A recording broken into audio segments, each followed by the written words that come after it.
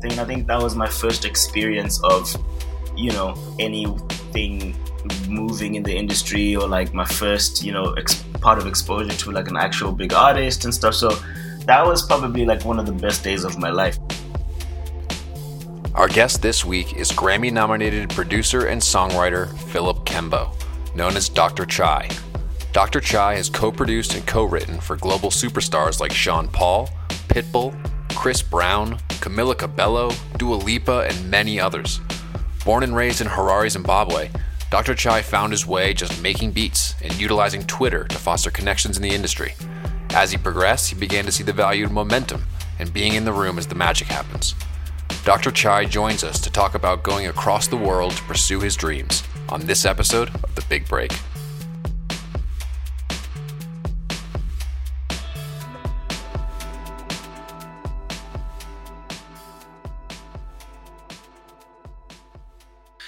All right, so today we have with us Dr. Chaii calling in from, where are you calling us from? Hey, I am in Los Angeles, California right now.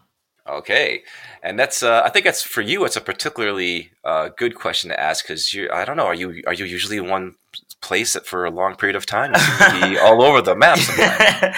Yeah, I mean, pre-quarantine, it was a lot of traveling. I'm from Zimbabwe, and so born and raised in Zimbabwe. I grew up there. My family's over there, and then I went to uni in England. So I was in England for a couple of years, and then I eventually moved to LA to pursue the whole music thing. And I guess the beauty of it has kind of been, I've been blessed and fortunate to like travel a lot through the music and shoot videos in different countries. So the past year I kind of went to Cuba and Dubai for work and London. So it's been all over the place, but I guess everything going on has me in Los Angeles for the time being. I understand. And so I want to talk about some of those other places, but you did mention just quickly the last few episodes here I've been leading with talking about just the the quarantine situation and the stay at home and whatnot. Just curious, how have you been managing through all of that? Has it impacted any of your work or anything in those lines? That's a great question, man. Honestly, like I think the first couple of weeks were really rough.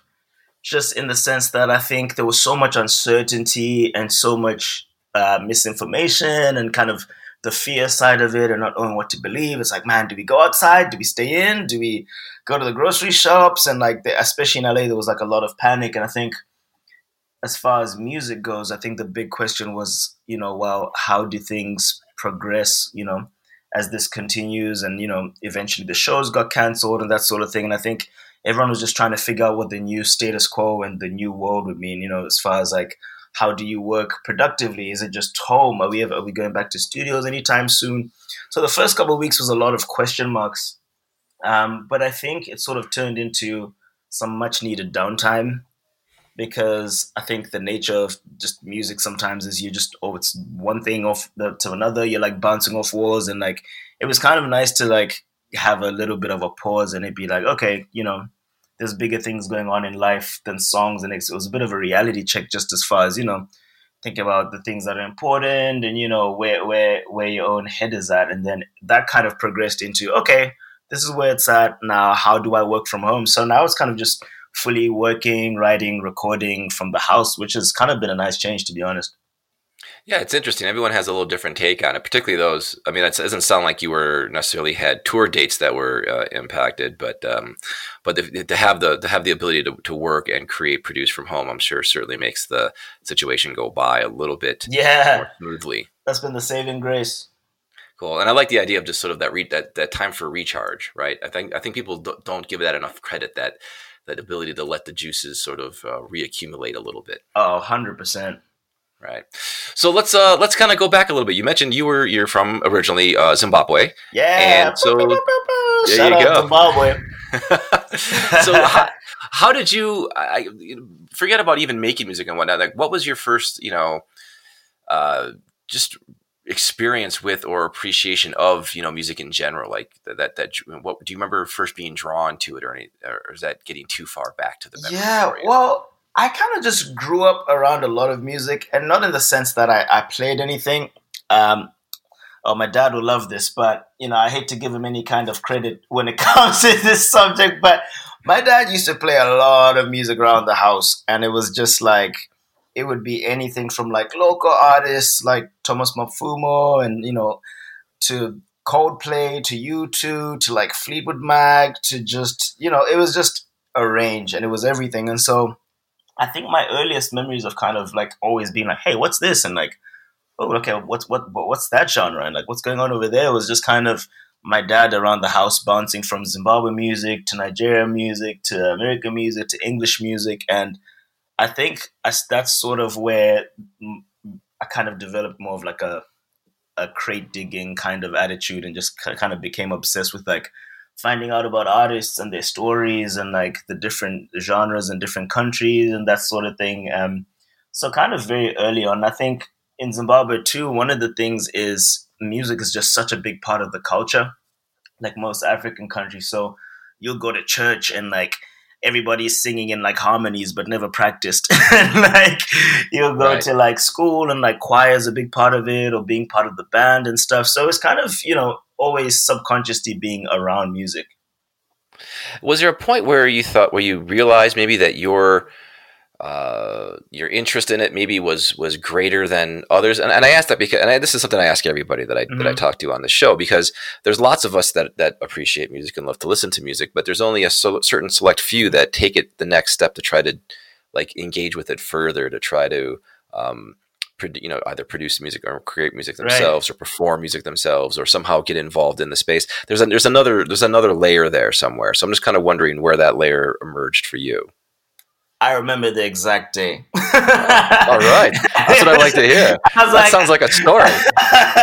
Okay, so check this out. So I am in grade 5, so 5th grade at this point. Mm-hmm. I was probably like 10 in Zimbabwe, and we had our first show and tell ever. And, I was like, wow, show and tell. I always see this on TV and stuff, but like we had never done it. I was like, this is cool. Like, show something and tell about it. I was good. Okay, great. And so I get ready. I think, me being me, I like brought like an encyclopedia or like a geography book. And I was like, look at all the countries of, I don't know, something just a little, not fun. Mm-hmm. In that sense. And I remember like, I was like, yeah, I'm going to show like pictures of like when we went on holiday to this one place and blah, blah, blah. And I had this one friend called Tanaka. And in the midst of everyone like kind of showing all these like what you'd expect to show and tell, he walks into the classroom with like a little boombox and a microphone. I was like, okay, well, this just got interesting. And he like presses play, he stands in front of the class and just like tells everyone, he's just like, keep quiet, everybody, it's my turn. I was like, okay. And so he just like stands in front of the class and presses play and like a beat starts playing. I was like, what is this? And he starts rapping. I was like, you can rap? And like he like for the next minute just proceeded to like rap and sing this song. And at the end of it, he was like, thank you so much, guys. My artist's name is whatever it was at the time. I was like, you made that? I was like, okay, bro, you have some serious explaining to do because we're here talking about books and pictures and you clearly went home and recorded an album. I didn't even know that was possible. And so at the end of it, I was like, bro, like, tell me, like, what is that? And he's like, man, it's this program. It's called Fruity Loops. And like, this is how it works. And like, you can make beats. I was like, whoa. And like for the next kind of like year, he would just kind of, I'd call him after school and he'd like teach me over the phone. I'm like, and then what do you do? And he'd be like, okay, so how you make drums is, and then that kind of became our little obsession because, I kind of grew up like parents on the more conservative side in the sense that, you had to be home at a certain time, make sure you finish your homework and that sort of thing. And like, obviously I was 10, so I couldn't go to the club anyway, but I think it was more that, music ended up being something that was like very PG and like I could justify doing it for hours past my bedtime. I'm like, I'm just making beats. And like, that's really interesting. Yeah. Cause so it's like a lot of people, you're around music, you're hearing music, you're consuming it, but that first time where you actually saw someone creating in front of you live sort of flipped the switch, it sounds like a little bit. And you had to learn more. That's great. Yeah, that's totally. Great. So yeah, so I think I did a little bit of reading before we started talking today, and I think something about you first started creating music around 13, I believe it said in one of your bios. Yeah, what was that? Was that what you were talking about just now? Was just Yeah, creating so music with your friends? that was kind of just like back home. We started like I think taking it a little more seriously, and just decided like, hey, this is kind of cool. And like at the time, there were a lot of rappers and like young kids like kind of starting to do it in Zimbabwe in the sense of like putting out songs and being on the radio. And we were like, man, I think we could kind of like do this. I don't know. This could be like maybe we should just like make CDs and like give them to people and like rap and like make beats and stuff. And like it just kind of one thing turned into another, and that just became like what we did. Now, was it always something that you thought you would turn into a career, or was it more of a hobby? And I asked this because I also, in reading your background before we talked, you went on to university for topic subjects that weren't necessarily music related, marketing and things like Yeah. that. So why don't you walk me through that a little bit? Like, what was your plan? If I could put quotes around Okay. plan a little I'm bit. glad you asked. So Okay, good. in my mind, I was like, okay, I would love to do music. I'd love to make beats. Become like, my dream was to become a producer, and I was like, kind of grew up listening to Timbaland and Pharrell and Kanye West. I was like, man, like that's amazing. And I think at the time, like producers were very much like the rock stars, and it was just interesting. Uh huh. And so I kind of didn't really know how I would ever end up in the actual music industry. I didn't know like how do you get there? Like, do you call somebody? Like, I didn't know anything about it. Yeah, I was like, how did you just 1-800 make music, yeah, something yeah, like that. literally. I was like, do you call the radio? I don't know how where do beats go? It was just not a lot of information, but I knew that that's what I wanted to do. But I had reached that age where like it was time to go to uni and or college. And in Zimbabwe, when you reach that age, you kind of tend to go outside of the country because the tertiary education's a little tricky, and so people tend to go to South Africa or Canada or America or England. So I went to England and I actually studied marketing. Um, because I think African parents, it's like if you say, "Hey, I'm gonna go study music," it's like, really? It's like, and at the time, I don't think I had any desire to study music, but I kind of found like I was like, okay, what else am I interested in, and what's like kind of cool? And my plan was like, okay, mate, I'll go get my degree, figure this thing out. At least I'll be in England and not Zimbabwe, and like a little closer to things. And so that kind of became the thing. So I went to study marketing in Lancaster, in England. Shout out Lancaster, and kind of was just like studying and making beats as I studied, and like just kind of still didn't really have much of a plan, but was kind of trying to figure it out as I go. So I'd like cold email people and like just like really study like who was on the charts and who produced this song and who wrote this song, and that was when like Twitter was starting to like really like become a thing. And so I'd find them and I'd tweet them and I'd DM them. So my Twitter was just like, hey, can I get your email to send like some songs? And like, Yeah. hey, do you mind? So that kind of, that was kind of the reasoning behind going to study. And I love studying. So it was more of a case of trying to figure out like, okay, how do I end up like in music someday?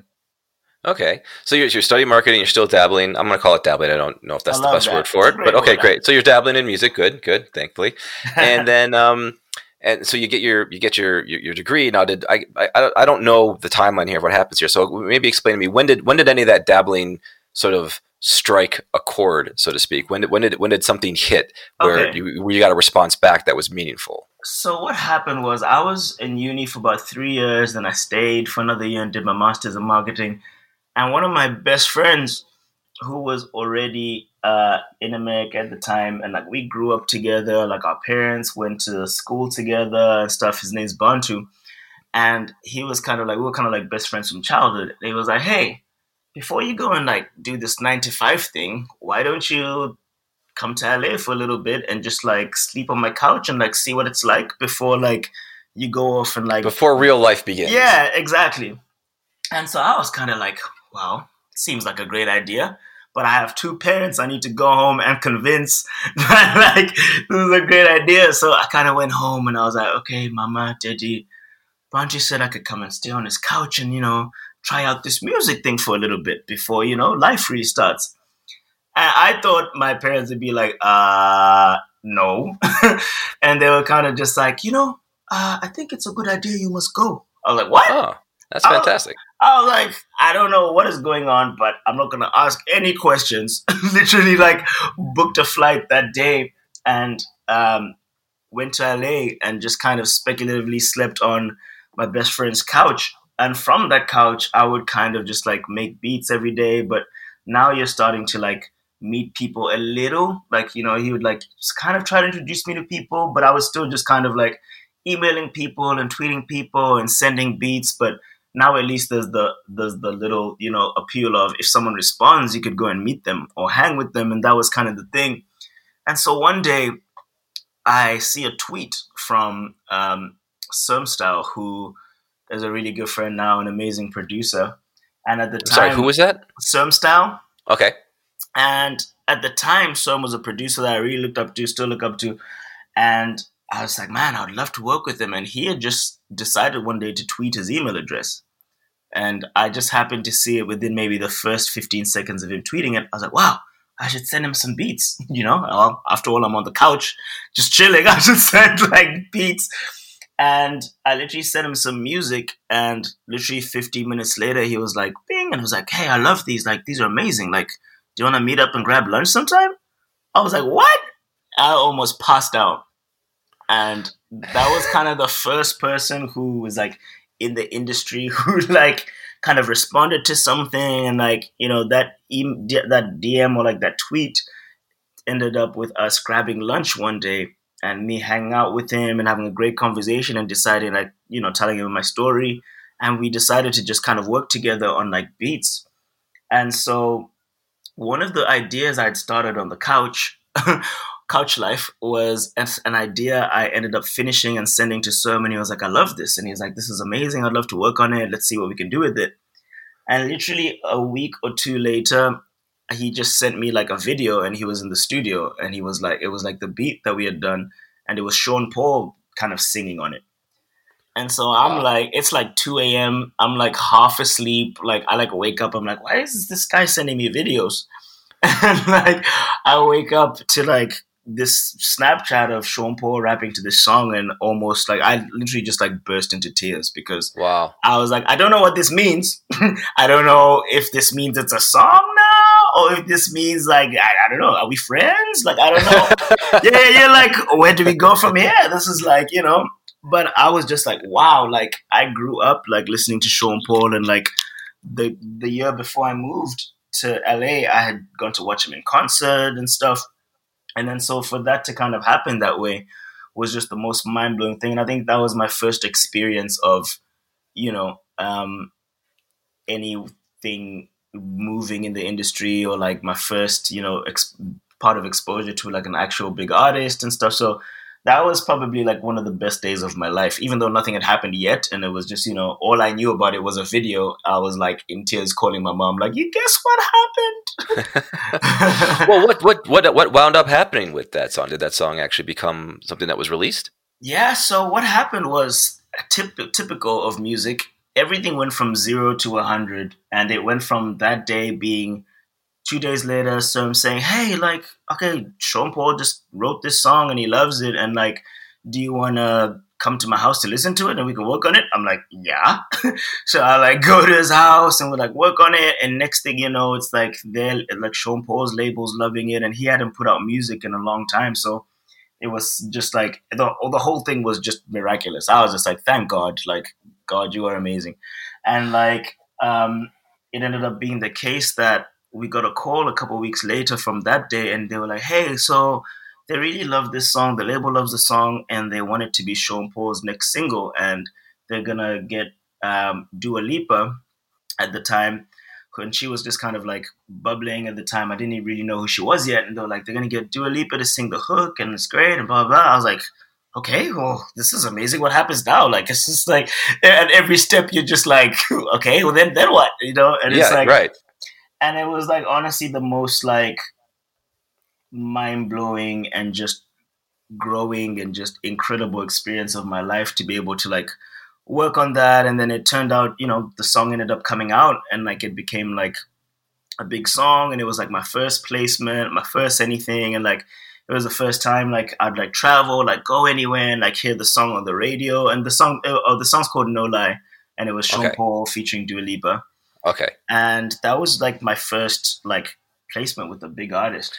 That's amazing. Now, was there any like, and I mean, I have to ask some other little kind of wonky details a little bit here, but like, this sounds like it was one of those things where you tweet out a beat that someone listens to. The next thing you know, it's Sean Paul doing it. You're getting together. You're kind of working together to finalize it and whatnot. At what point does like, I don't know, the paperwork come in where you're officially part of it, or like, are you worried that someone's going to take it? And you hear these stories about people stealing beats all the time and things like this. Honestly, Was there anything like that came into the play, or? that's a great question. And it's like, I think what happens is when it's like your first go around, it's like there's so many questions, and you're like, you just don't know what happens at the next stage. And you're like, okay, well, am I still a part of the song? Is this like, you just don't even know, you know? Yeah, you're happy. You're so happy just to be a part of it that you're not really thinking about Absolutely. where you might fit in down the line. Right. And so I was fortunate enough to kind of, I had Sam, and he was kind of guiding me through everything. And he was like,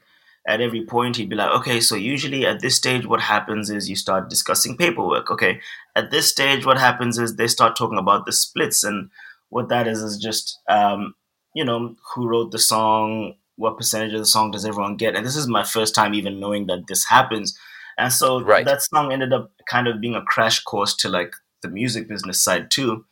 And just kind of being fortunate enough to have like great people who were able to like coach me through it and guide me through it, and kind of be like, okay, at this point, this is when you need an attorney, because this is a production agreement, and this is what this means, and you two are the producers of the song. And then like, and it kind of became very businessy while we were working on it, but it was amazing to kind of just like learn how it works, just to kind of have confidence in it for like the next go around. It's almost better to learn that. I mean, as long as you're fortunate enough, which it sounds like you were, to be learning the process with folks that you're working with who have your best interests in Right. mind, because by literally learning what these steps are as you're actually performing the steps in real life, I think it probably takes hold more than like say reading it in a book. For Exactly. some people might do that, but I know for me, I'd probably be better learning the way that you did, which was actually hands on a little Yeah, bit it going was through it. awesome. It was That's really really interesting. awesome. All right, so I want to talk about what happened next in a second, but first I have to jump back just for a minute, where I find it really funny that your big break was literally, I mean, your strategy, I'm putting quotes around that, was to tweet at famous people from your couch. Is that the strategy that we're? That is exactly the strategy. On 101. it's so funny. I've had these conversations on the show where I've literally, people who got discovered performing on the street in LA while living out of their car. I've talked with folks that, just would pretend to be people that they weren't on email to get someone to reply to them. And now I think I've heard it all, where it's literally those desperate tweeting, because I'm the person that sometimes people would tweet at because they think I Right. somehow am involved in the music industry, which Yeah. not at a level that I can in any way help get your songs, but they'd be tweeting me their stuff and it's just useless. And I was thinking, wow, who are these people doing this? You're one of those people doing this, and it actually worked. That's absolutely amazing to me. 100%. Yes. And it's like, it's weird because I think the question is always, and the question I would always ask when I was starting out was like, man, so how did it happen? Like, because you're always sort of looking for a roadmap to like, how do I get from this place to like the next stage, or like how do I get my songs heard by the right people and so on. And I think the lesson that I kind of learned from all that is just kind of being persistent, and just like, you never know where the thing is going to come from. And it's like sometimes it's from the most unlikely places. And it's like a lot of the times it's from like the emails and the conversations and the things that someone might have been like, well, why would you do that? But it's like, I think there's something about not being in the industry yet, and like being innocent and childlike, and just like having that blind faith and like sending things and just being hopeful and not being jaded at all, that I think there's like a really positive energy towards that kind of, this, that passion and like commitment to just trying to make something happen at all costs. So Yeah, that beginner's mind sort of mentality, if absolutely. you were. But I think it probably also helped that you had a beat that was working. You know what I'm saying? Like Yeah, yeah. that played a role. Absolutely. I mean, you were doing the work behind the scenes too, is what I'm trying to get at. Right? Yeah, You weren't yeah. just throwing it out there. You had stuff that you were working on, and you saved the best of it to put out there when the moment came. So I think that's also obviously helpful, having the music itself. Yeah, that part exactly. Yeah, small item. So all right, so so that song gets cut, right? It's out there. When out. So what? Tell me a little bit about what happens next. I mean, a lot of times that could be it for some folks. They got that one Yeah. thing, and you go back and you're marketing in London or something. And so honestly, it's funny you say that because at the time when that happened, right before, like, because my parents had agreed to sort of support me for 3 months while I was here, and we're just kind of like, hey, this is what we can afford to do. We're gonna like just pitch in as much as we can to like allow you to be there for a couple months and just kind of you gotta like do what you can. It's not much, but just this is what we can do. And that 3 months was up, and so I was actually getting ready to pack it all up and go home to Zimbabwe. And I was like, man, I tried. It was great. Like the jig is kind of up. And all this kind of happened literally like a week before I had to leave. And so it turned from that into I got a call, and so I was like, hey, so he signed to APG, and he was like, hey, like APG is really interested in you, and like they love all the beats we've been making together, and they want to like meet you and like have a conversation with you. And I was like, what? I was like, wow, okay, I have 7 days to figure this out. And like I literally had a meeting with them, and like I walked into the building like shaking because like I was like seeing the people that had stalked for years, and like just like the buildings you like see on Twitter and just all this stuff, and you're like, oh my god, like I'm here, okay, wow, don't screw this up, say something ridiculous, and like, and so we end up having a meeting, and they're kind of like, hey, like we love the music and we love everything you guys have been doing, and we're fans, and like we'd love to like figure out a way to keep working together, and we'd love for you to be a part of APG, and we'd love to sign you. And so and what is APG? I'm sorry, I'm not. So APG's artist publishing group, and it's Okay. a publishing company. Got it. So you signed a publishing deal essentially. Exactly, yeah. So okay. I signed a publishing deal, and then that's what allowed me to stay and like stay in the country and work, and finally actually have access to like other producers and other musicians, and kind of actually be able to start working within. As a growing artist or songwriter, keeping royalties coming in is important for keeping the bills paid. It's also important to keep an eye on those royalty payments. A lot of people we worked with here at Royalty Exchange were having a tough time making sense of the royalties they were getting paid.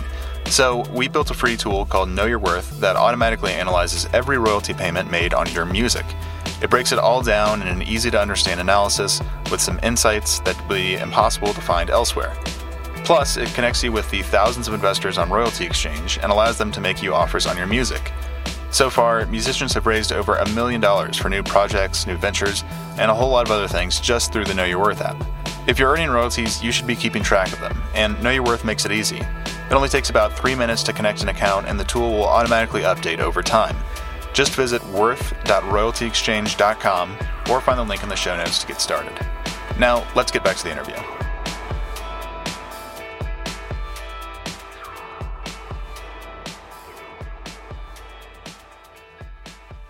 Okay, and so what I don't want to skip over too many things, so please reel me back in if I'm getting too far ahead of myself. But what was after that publishing agreement? What was the next cut you landed? Basically, the sophomore effort, right? Can he do it again? Question mark. It's kind of, man, everything sort of happened like everything was happening at the same time, and the next song I was kind of working on at the time was it was a song for Trey Songz called One by One.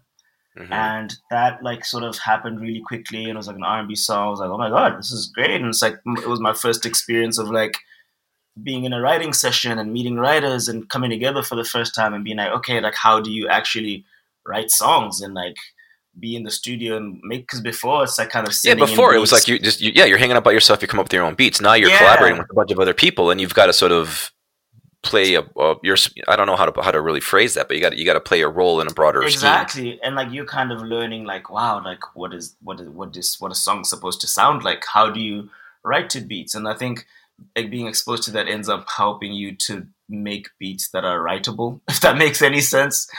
And so after that, like shortly after, I was part of a song called Hey Ma, that ended up being in the Fast and the Furious movie, and it was one of the singles. And later on, kind of got nominated for a Latin Grammy.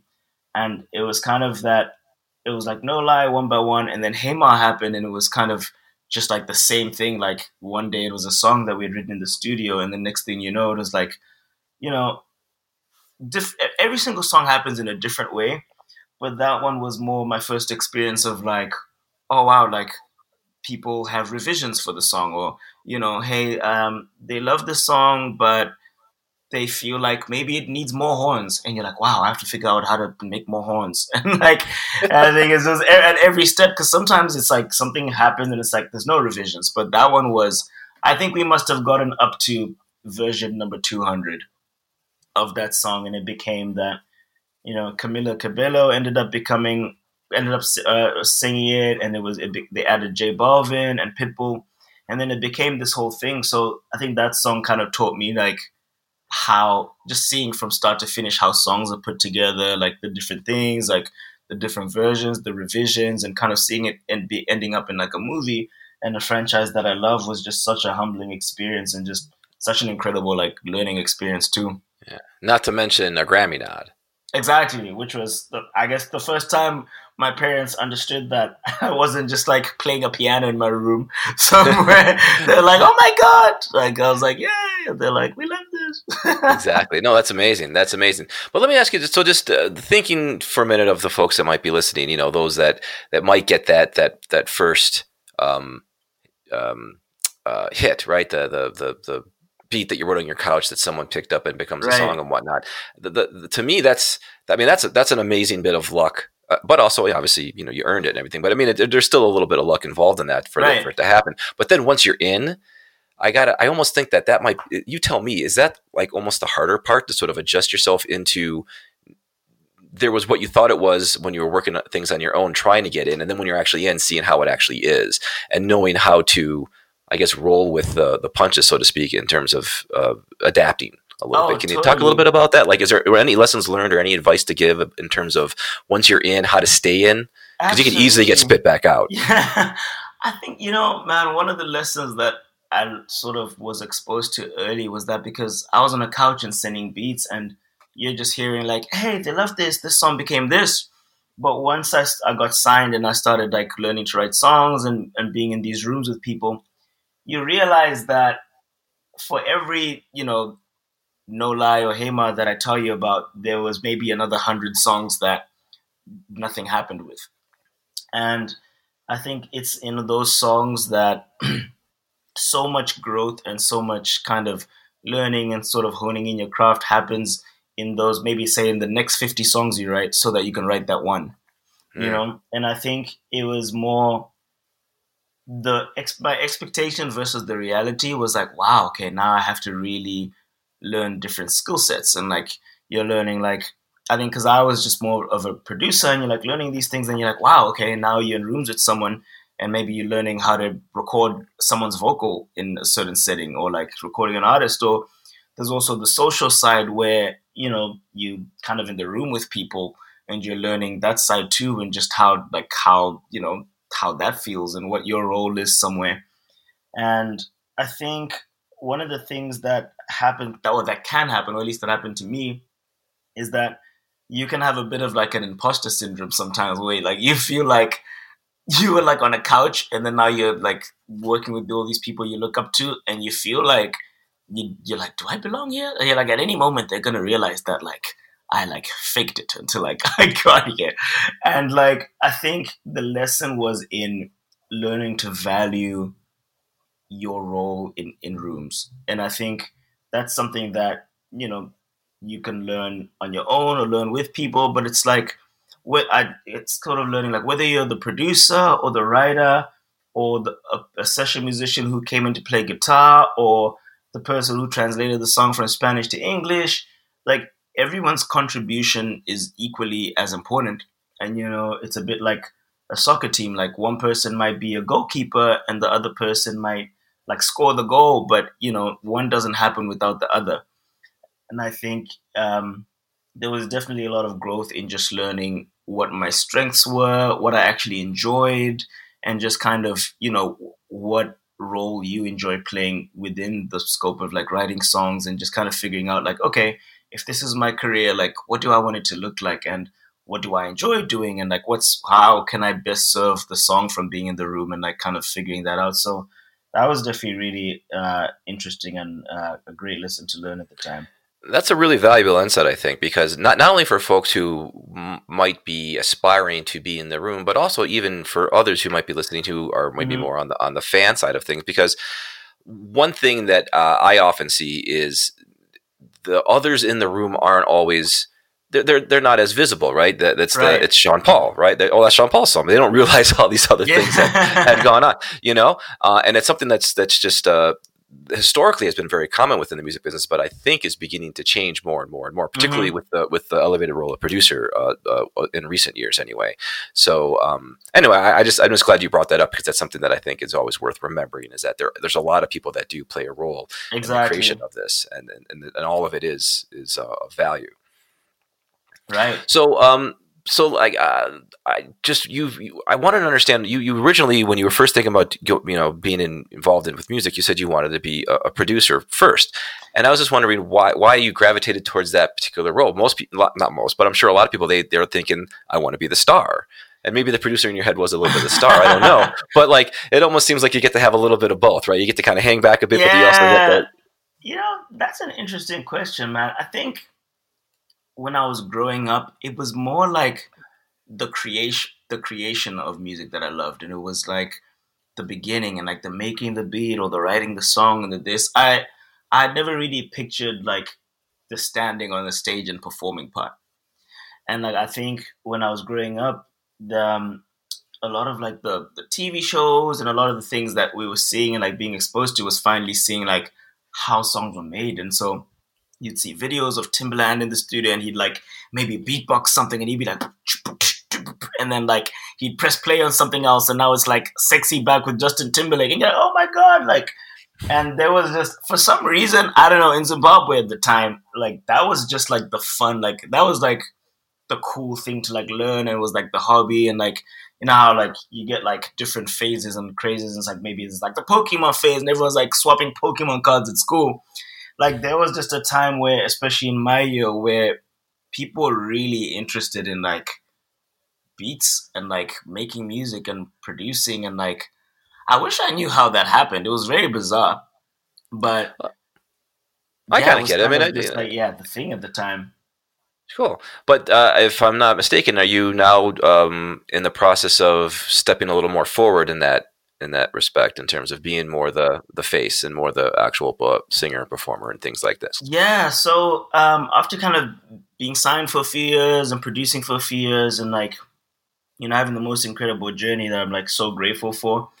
I kind of just I think what started to happen was music started to shift a little bit, and we started seeing a lot of different global genres, making it to America, and so you started getting like the Latin music and like the reggaeton and the J Balvins and the and the Despacitos of the world, and then we started getting the Afro beats and the Afro island songs, and so we had one dance and like American artists were starting to collaborate with African artists and Latin artists.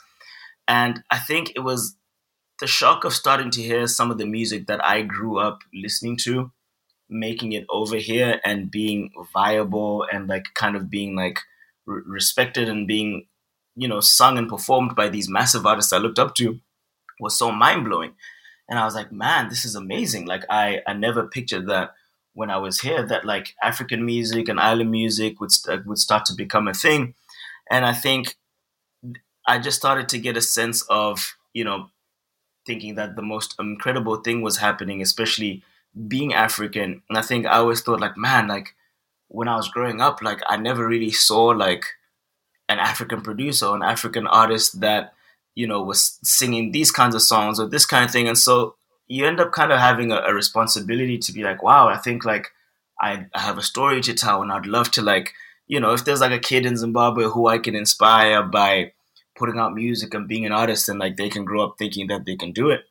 I think that would be like amazing. And so I just kind of wanted to really be a part of that story and like the story of like, finally Afrobeats is like here and it's like a story that needs to be told and like in any little way I can possible. I just got really excited about being a part of that, of that story. And so I decided to become an artist, and that's where the name Dr. Chai came from, and started putting out music as an artist, which was the scariest thing ever because I was you about to kind of, ask you that, right? Because yeah, now you can't hide behind anybody else anymore now, right? It's sort of pointing at you.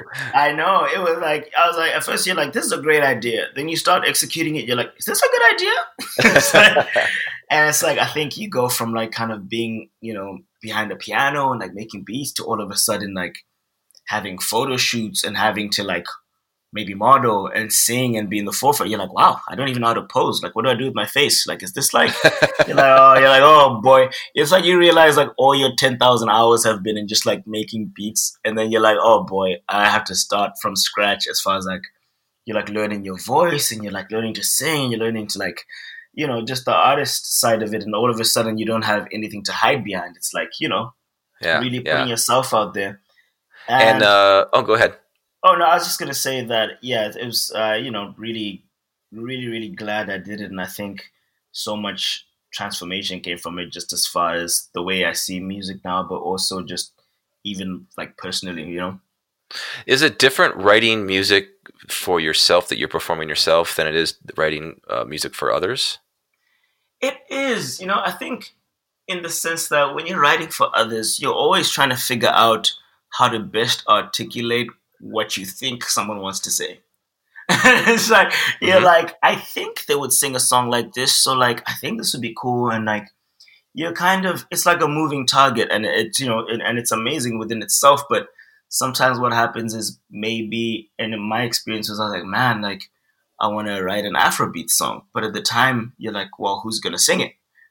Because there were no Afrobeats artists at the time, kind of crossing over and kind of like pop and like urban and like hip hop and like all these genres. um, Nobody would really sing a song like that. Then I was like, well, should I just sing it? Because like I feel like I love this music and like so I love these songs, but I think you end up kind of having a side of you or these songs that you kind of would love to get out there, or the story that you'd love to get out there, but realize that maybe you haven't quite found the right vessel for them. So you And become the vessel yourself. exactly, yeah. Okay, that's And interesting. so it's been awesome, man. And like I think it's been so cool to kind of, I guess to your point, like when you're writing for yourself, you're kind of just, like your art is like a reflection of where you are at that point in your life. And it's just you're like, this is where I'm at and this is what came out that day. Yeah, yeah. And do you have? I guess I don't have to name names necessarily, but do you have a room full of people yourself now, where there's others in that room helping you just the way that you were in the room for the performer before, or Yeah, is this pretty much so a one man show? that's a great question. It's different for every song, but for me, it's like I have a bunch of producer friends that I love working with. My roommate Bantu and I work together all the time and produce together all the time. And like I have a bunch of friends who I love writing with and artists as well. Like I love Soki Siren, Johnny Yukon. There's like so many people that I work with a lot, and so it changes from day to day. Sometimes the four of you get together and write a song, and sometimes you'll just wake up in your boxes and start writing a song, and like you're by yourself. And I think it's just it's different every day. Okay, okay. Looking back, I guess at the course of what we've been discussing so far today to where we are now, anything that particularly stands out as like a particularly useful lesson that you learned, or a mistake perhaps that you made that you would have liked to avoid if you could do it over again, or anything that maybe just stands out in some fashion that you would want others to know who might be walking a similar path. That's interesting. I think there's a lot of things, but I think the one thing that definitely comes to mind is realizing that it's totally okay for your vision to change and like your goals to change and your dreams to change while you're in your career. And so what I mean by that is like, like sometimes you're like, okay, I'm a producer and maybe you like have songs you want to put out or you want to be an artist, but you're like, no, but like I'm not an artist, like I'm a producer. And it's like you can be. You can be, whoever you want to be. And it's like sometimes there's a thing where it's like, no, I'm not a producer. Like I'm a producer. Like maybe I don't write or I don't this. And I think sometimes we have a way, and the industry has a way of pigeonholing ourselves just because it's easier to make sense of things. It's like, oh, this person writes, this person produces, this is an artist and stuff. And I think just kind of learning that it's okay for things to change while you're in the middle of them. And it's like, it's okay for you to fall in love with different genres. And it's okay for you to be a writer and wake up and be like, no, actually, I want to be an artist too. And it's okay for you to decide, okay, now I want to direct videos. And I think it's just always being willing to just be open-minded. And like, I think things just shift so much. And it's like, I haven't been here for that long. And even in that time, it's like you get Spotify and the streaming changing and this and this and that and that. And I think it's just always trying to be as flexible and as water as you can as possible, just because things change all the time. And like, you're always trying to figure out what's your place in this new world. And every year you're like, okay, things change a little bit. Like, how do I fit into this? And I think just always remembering that you do have the power to decide the direction that goes. Yeah, just to quote Bob Dylan in summary, I guess he not busy being born is busy dying, right? Oh yeah, that's amazing. I've never heard that before. Oh, that's a great line from one of his songs that I always kept with me. It's not me, man. It's him. I was like, are you Bob? That was crazy. No. That's why he's got the Nobel Peace Prize, right? or the whatever. So, all right, great. So, listen. Thank you very much. This has been super, super interesting. It's been really great talking to you. I'd love to hear that. Like, you've had quite a story, moving around geographically, moving around your career path. I can't believe that your big break was actually just a random tweet out into that landed. That to me is absolutely amazing.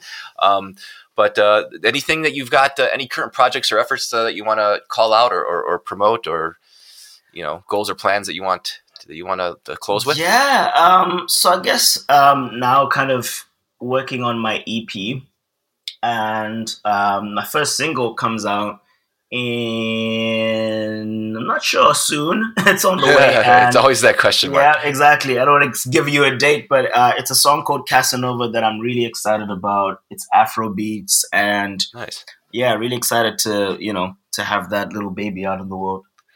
That's cool. I'll have to check it out. My Afrobeat, I guess, appreciation stems pretty much from Fela Kuti, of really? course. So yeah, big Fela fan. But, that's crazy. Oh yeah, come on, the guy was an absolute legend, right? So yeah, I got to interview you next time. Oh please, it'll be far less interesting. But yeah, no, check it out. It's Casanova, you said, right? Casanova, that's it. So that's Casanova by Dr. Chaii. All right, man. Well, I'll definitely take a look for it.